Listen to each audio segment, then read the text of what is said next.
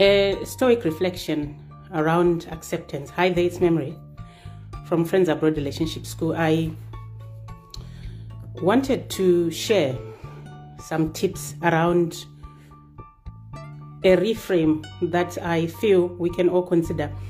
Sometimes when we see some people living life in a way that we assume is different, we think that they don't encounter adversity. But you see, the thing is, all of us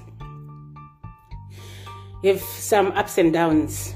Sometimes it rains, and other times it pours. And the point is, the reason why you might not recognize or feel that there is something going in those people's lives is because, for some, they have learned the art of acceptance. And what do I mean by this? What I'm trying to say is life will happen. You see, life has ebb and flow and ups and downs. It's not going to be a straight line. There's going to be something happening. And what you want to do is to use those downs, those dips, as fuel for transformation and growth. So what am I saying? I notice sometimes we have a tendency of venting, of maybe oversharing our issues. And I'm not saying there's anything wrong with that. And because this provides an opportunity for probably someone to come and say, have you tried this tool? Or maybe to recommend some tools, or maybe for you to reflect on some tools. So a time that could be spent venting about a situation. Let's say you do a lot of writing, venting about a situation. For me personally, I would say that practice acceptance, because life will happen. We need to recognize that there are two sides to every stick. And there is adversity, and there is also peacefulness and things happening your way. Not everything that will happen in life will happen your way. But everything that happens provides an opportunity to learn tools, to learn resilience, to learn self-management, and also to apply those tools and to grow. Because without the triggers, without the challenges, without the adversity that we face, we wouldn't be able to apply our tools, to learn tools, and to be resilient, and also to grow. Because we grow through the adversity and the negatives that happen in our lives, because in those negatives, we learn what we want and what we don't want. We differentiate from what we want and what we don't want. That is the whole point of adversity. That is the whole point of what happens to us that we struggle with. So instead of using that adversity or things that are not happening our way as, oh my God, and then going down a rabbit hole of rumination, it is best to ask yourself, what can I learn from this and how can I grow from this?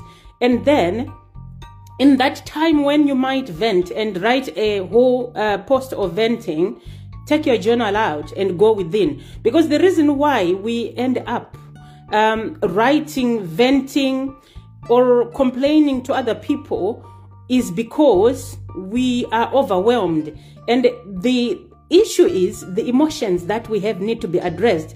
And so we end up just flashing them out. Whereas we need to go within and parent ourselves and address those emotions. And then when we have addressed them, we can then, because we live in community and we might have too much to take on, we can then decide in our solutions who to go to for support.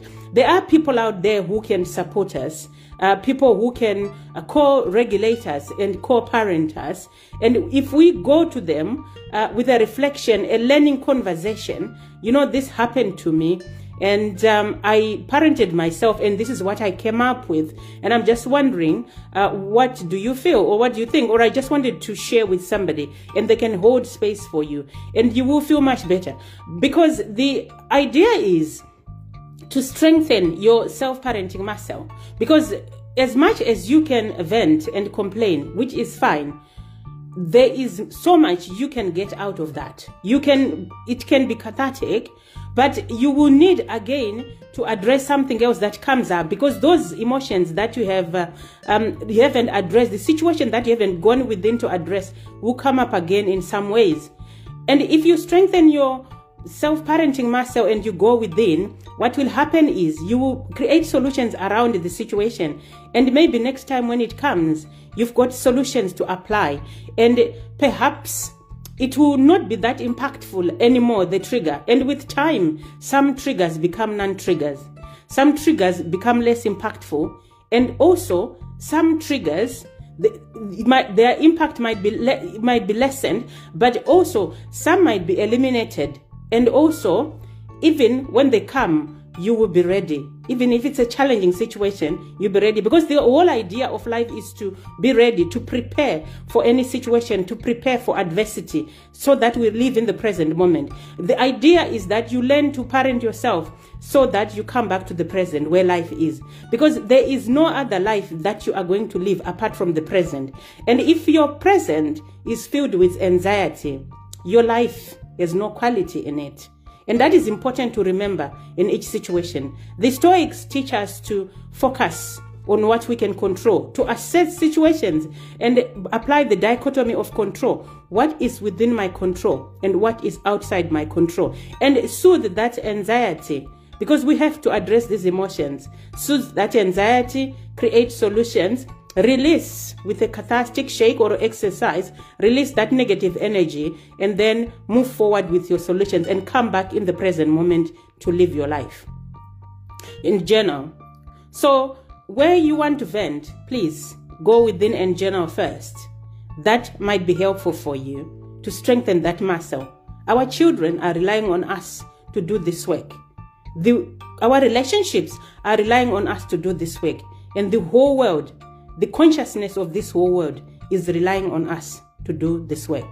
I hope that's helpful. And I hope you continue to work on the quality of your life before relationships. And thanks so much for watching Lovely Quality Life Relationships Before Relationships. See you soon. Bye-bye.